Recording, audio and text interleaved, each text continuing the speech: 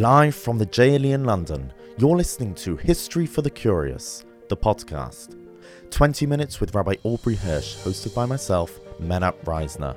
Join us as we cross continents, sail through the centuries, tracing lives, uncovering events, and following epic journeys to reveal the untold stories and the mysteries that have impacted our history and shaped us into who we are today.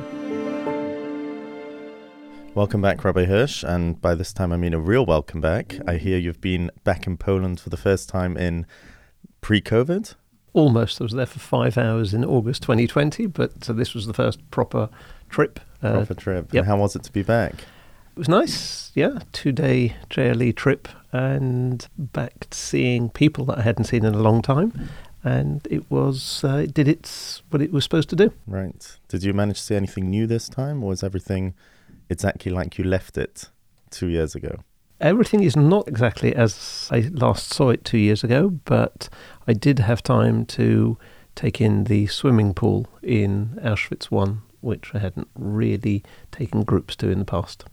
The swimming pool that the Nazis used to use after mass extermination. Wow. Sort of. For a further podcast, but yes, the swimming pool. Okay, so let's get back to the podcast at hand. This is the final installment of the series on American beginnings. You've promised us a long time already that you're going to give us this episode about the passports, so we're very intrigued and we're waiting to hear. Okay, so let's start in 1832, when a treaty was signed, a commercial treaty between the United States and Russia, which guaranteed what you would call reciprocal liberty, meaning that the inhabitants of the two countries would have the freedom, the liberty, in other words, to enter each other's country and reside in any part of the country in order to attend to their business affairs. But what does this have to do with the Jews? Well, nothing, at least initially, and then actually everything. Because in 1864, an American Jew called Bernard Bernstein, while on a visit to his parents, who were still in Russia, was imprisoned by the Russian authorities. What was his crime? Well, Jews at the time in Russia were not allowed freedom of travel. They, in fact, weren't allowed to live in most of the Russian Empire, just within the Pale of Settlement, which was about 4% of the entire empire itself. Jews weren't allowed to run most types of business in Russia. Jews, in other words, at the very bottom of the pile. So, in the eyes of the Russian authorities, Bernstein was perhaps an American, but he was a Jew inside Russia. And this became the first of a series of incidents, not just in the United States, because in Europe, the same story played itself out. Britain had signed a commercial treaty with Russia in 1859 with similar clauses. No mention was made of any restrictions on British Jews visiting Russia. But 3 years later, British Jews in Warsaw complained to the British government about discrimination because these people are viewed as being Jewish first and Western Europeans second. It was true in Austria. They were also ill-treated by Russia, but here the Austrians had actually, in their treaty with Russia, had a clause which said that Russian laws that relate to Jews within the empire would be applied to any visiting Austrian Jews. But that was not the case with the other two countries I mentioned. Now, during the 1860s or 1870s, the visits were still pretty occasional. How much traffic was there from the United States to Russia? But from 1881, the question assumes a far more critical aspect, as we've explained in the last few episodes. And what's ironic is that it's almost reverse engineering. The Jews are saying, I'm an American, And the Russians are saying, no, you're Jewish. And, in Russia, to be a Jew is basically to be, a piece of filth. And Russia argued that Article 1 of the treaty that they'd signed in 1832 stated that this freedom was on condition of the visitors submitting to the laws that were prevailing at the time. So what do you want from me? Those are the laws for Jews in Russia. So who won this battle? Well, this starts an administrative war waged, at least initially, by Russia. The first thing they required all Americans to do when they applied for a visa was to write their religious belief on the form. Christians would get a visa for 6 months, Jews for 3 months.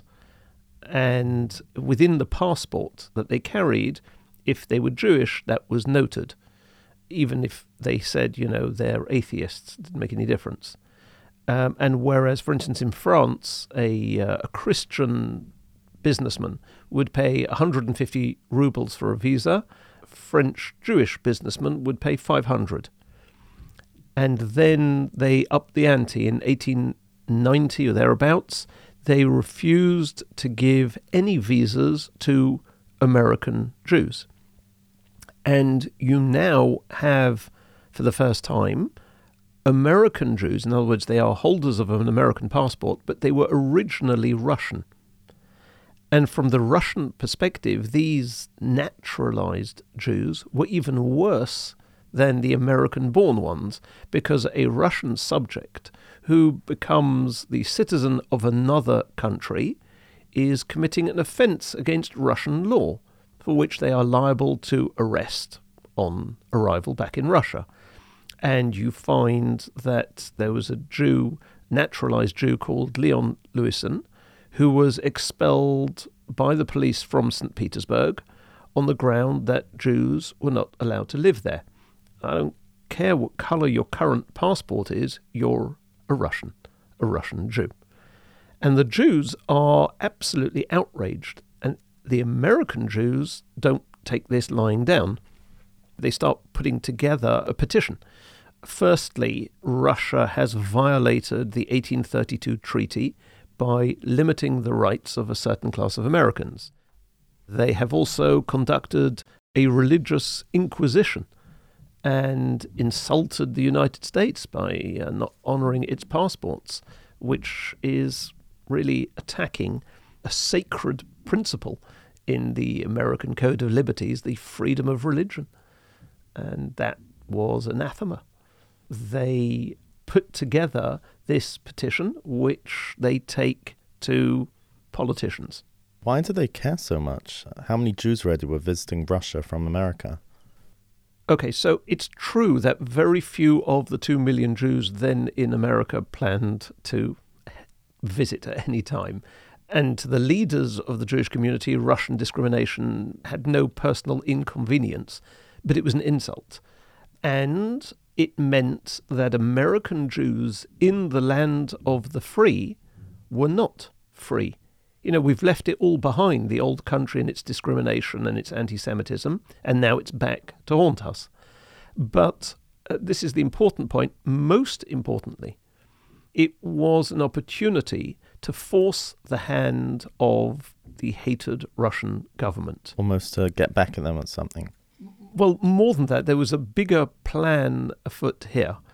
Given the Russian premise that foreign Jews would not be treated any differently than Russian native Jews, the idea was that if foreign Jews were given privileges like other foreigners, American Jews in Russia would be able to travel around Russia anywhere and carry out business and hire whoever they want locally to help America do business, which meant that the Jews of Russia would suddenly be employed, be given basically rights, at least temporarily, that they would not normally have had.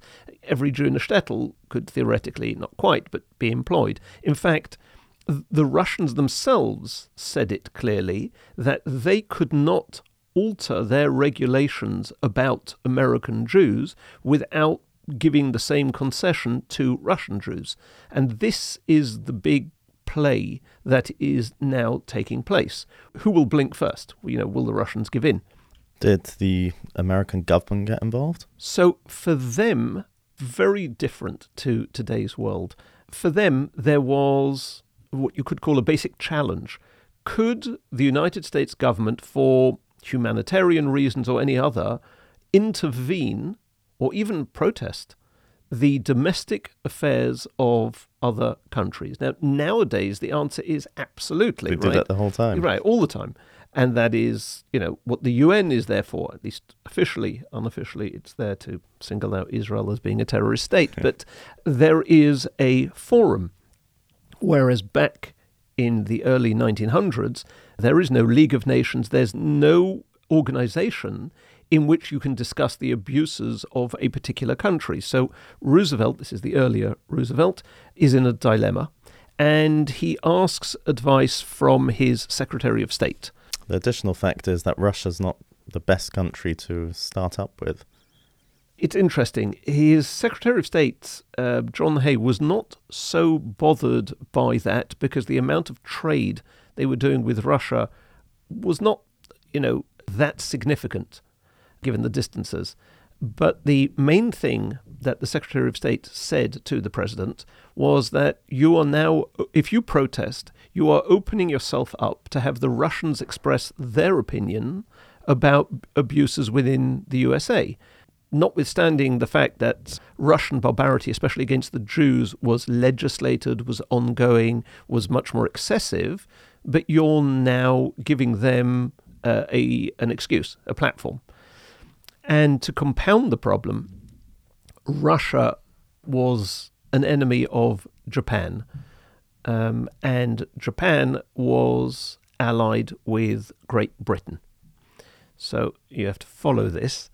The Irish Americans, who are probably the largest immigrant group in the United States, they hate Britain. So if they hate Britain, they favour Russia. And therefore, they want America to do business with Russia. And, you've got Russian diplomats fostering this support in Chicago and New York, where you have a lot of Irish. And so you've got two powerful immigrant groups in America pulling in opposite directions on the issue of American foreign policy towards Russia.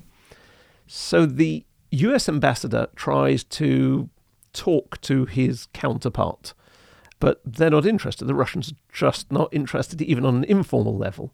And they claim that America has no more right to meddle in this matter than the Russians would have to discuss the lynching of Negroes, as they put it. So there's a bit of a stalemate here.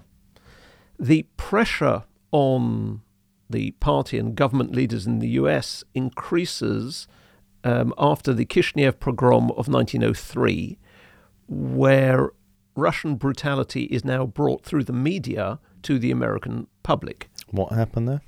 It was part of the series of pogroms that really started in 1881, but this became very well known, and it was reported in the press all over the world. Reports were smuggled out, and it made it to the free world, and they were horrified, including photos of these pogroms.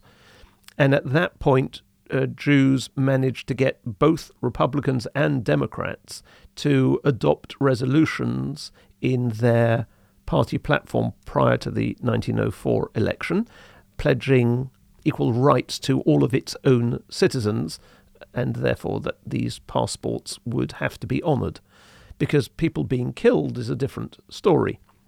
But the Russian ambassador to the United States had an interview with the New York Times and blamed the Jews in Russia for the pogroms. He said Jewish moneylenders had made themselves the objects of hostility because they didn't want to assimilate, and other Jews likewise.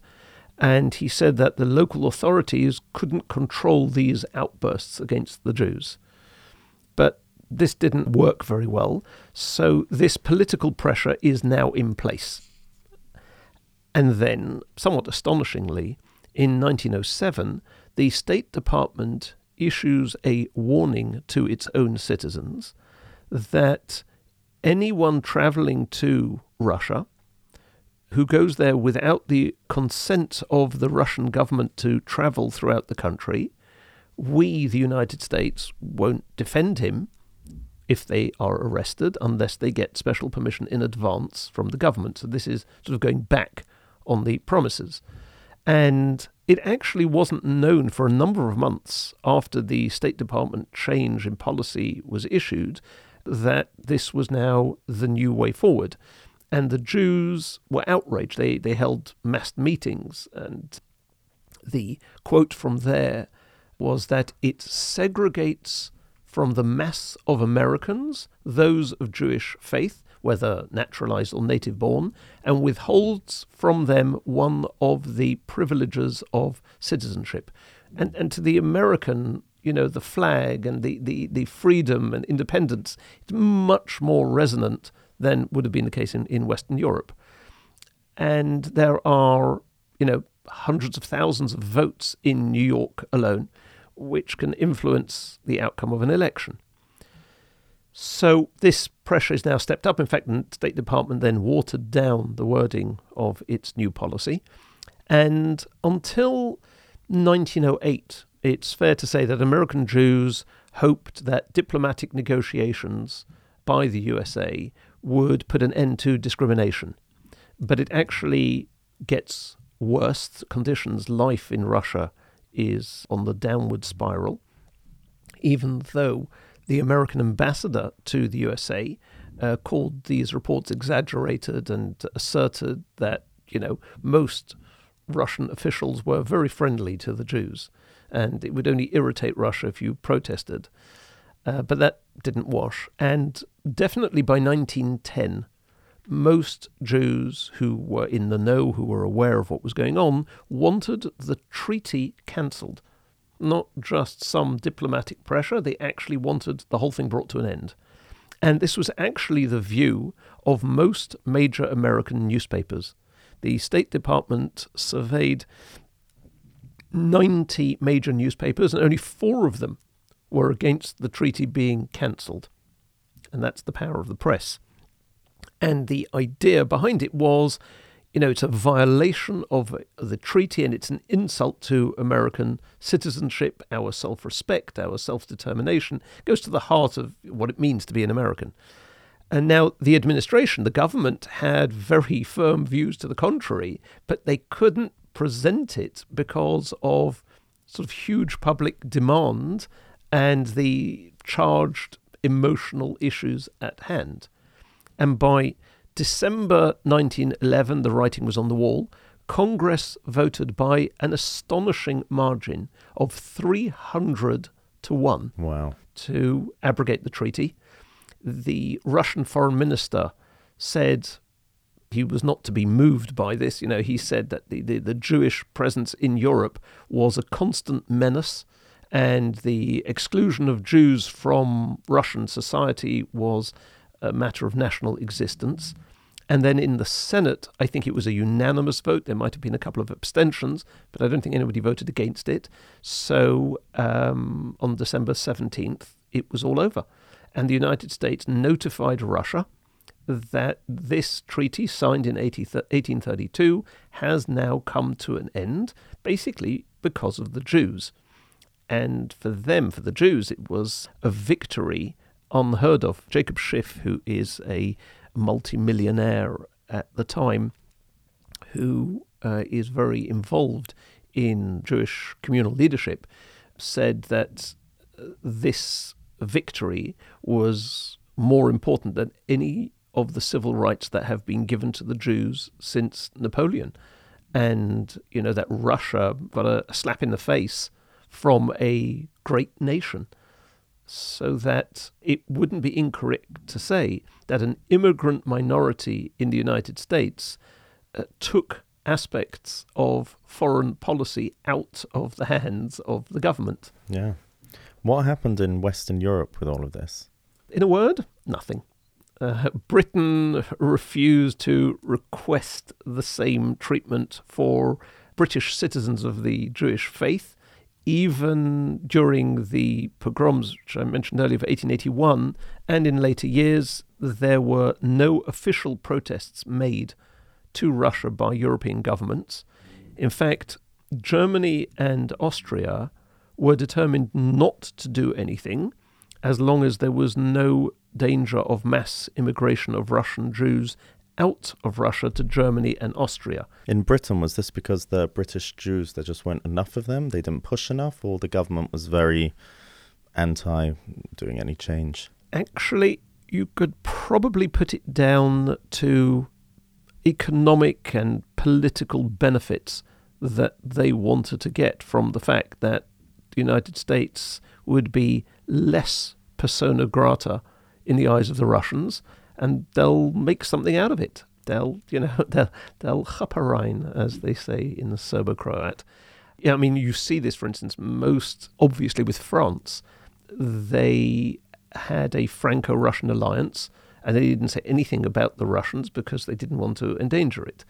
Now, it's true the Kishinev pogrom that we mentioned earlier in 1903 did strain relations more so because it got out to the public, it got out in the press. But 6 years later, in 1909, you have the Board of Deputies making a representation to the British government that there is no case to be upheld for denying British Jews the same rights in Russia as British non-Jews. But the Secretary of State for Foreign Affairs in Great Britain said there are no legal grounds to ask Russia to treat Jews differently just because they come from a different country. And so they didn't get anywhere in Europe, but they did in the United States. So we could say that probably for the first time in history, the Jews actually won. So, yes, Jews got the USA to cancel this 80-year-old treaty over the issue of passport to the Jews, but actually, no, they didn't win because it had no effect on Russia. I mean, it couldn't have. It never could have. They won the battle, but they didn't win the war. Russia just continued as before. And of course, by 1917, it was all over because there was a revolution and, everything changes. The three things that do come out of it are firstly the power of the press. That you see clearly in this particular episode. The power of a minority group. And the Jews, for the first time, really do see themselves as free and equal to everybody else in America, which was, a landmark. And it's not only a landmark in America, but probably in all of Western society's history. It is something novel, and it goes to the heart of, what it is to be a sovereign power, of internationalism, and to the definition of an individual. Is it their religion? Is it their passport? All of this emerges from this episode. I find it fascinating. Obviously, today, Jews are all over politics in America. They're very prominent.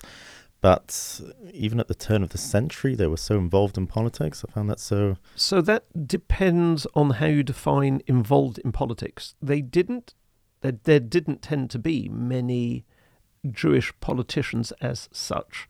They were far more involved in commerce, in education, and there was this large block of votes in places like New York. Especially on the level of local politics, Jews came to it very late in the day.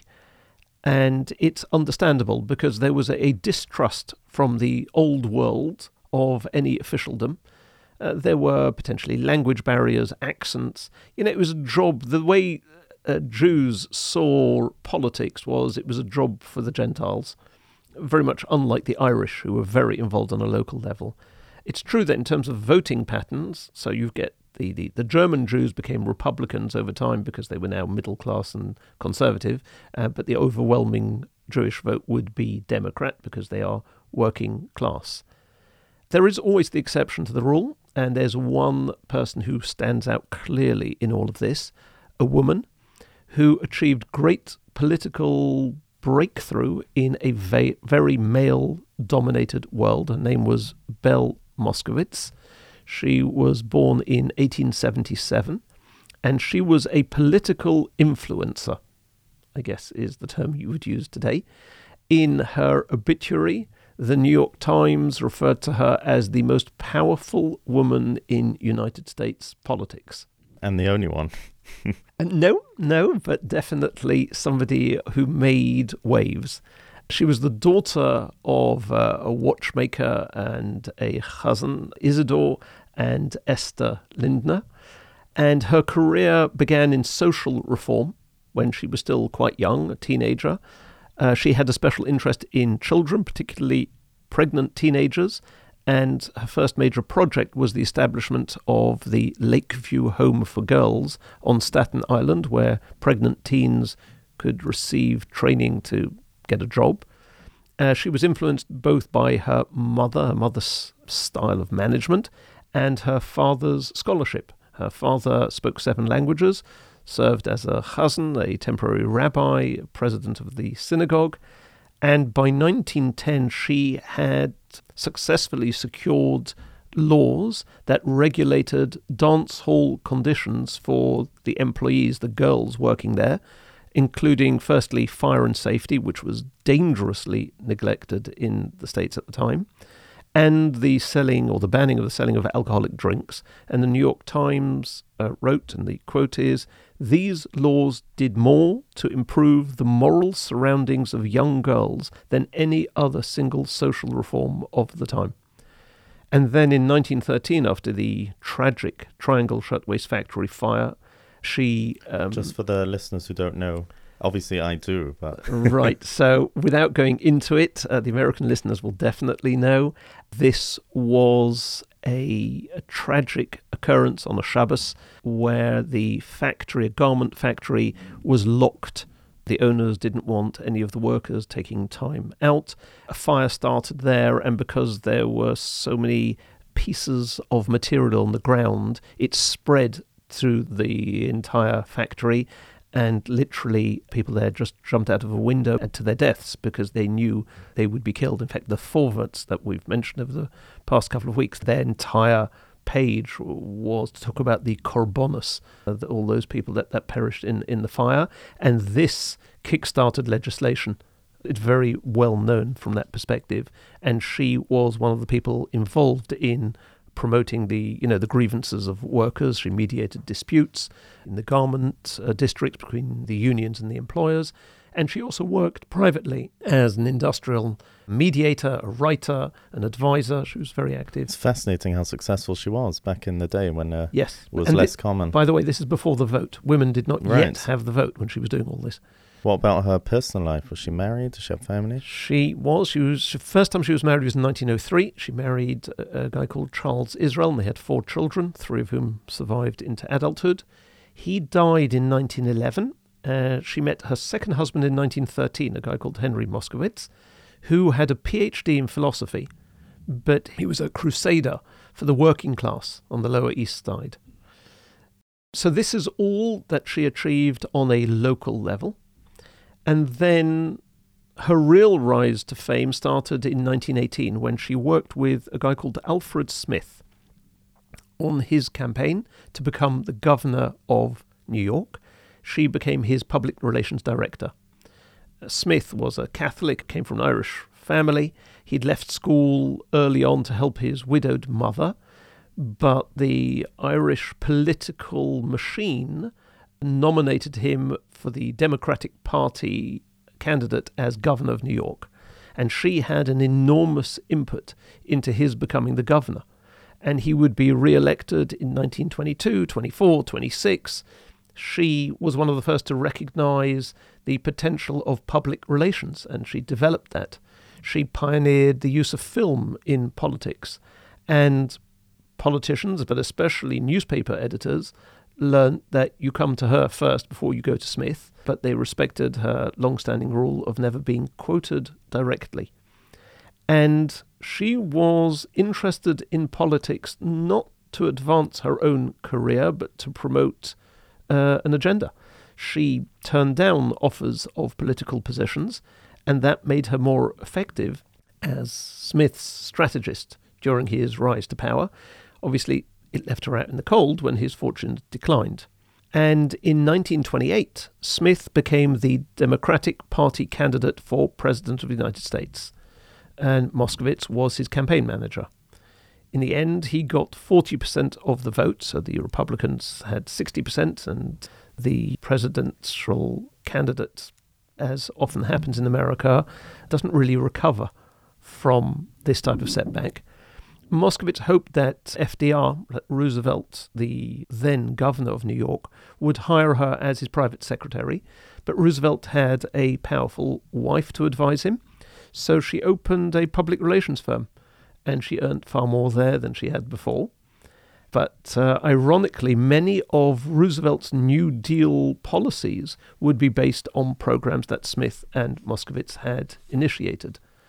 And then in 1933, at the age of 55, she fell outside her house, and there were complications, and she died from it.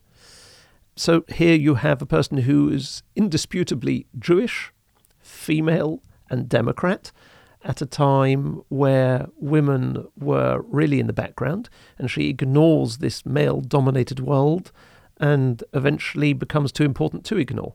And the interesting thing is that when it was over, she never indulged in printing the revelation book about her time in power. She did her bit, she enjoyed it, she marked many successes politically, and then she moved on. I think, Rabbi Hirsch, you know enough to possibly write a book about her yourself. She's a very, very fascinating figure, really. Very interesting figure. Thank you very much. That brings our American Beginnings series to an end. Do we have a sneak peek onto what we're doing next? Political intrigues. The first one is in Paris in the 19th century. The next one is Ancona in Italy. And the third is London. We'll come all the way home. We're looking forward. Thank you very much. And as usual, any questions or feedback or suggestions to be sent to podcasts@jle.org.uk. Thank you.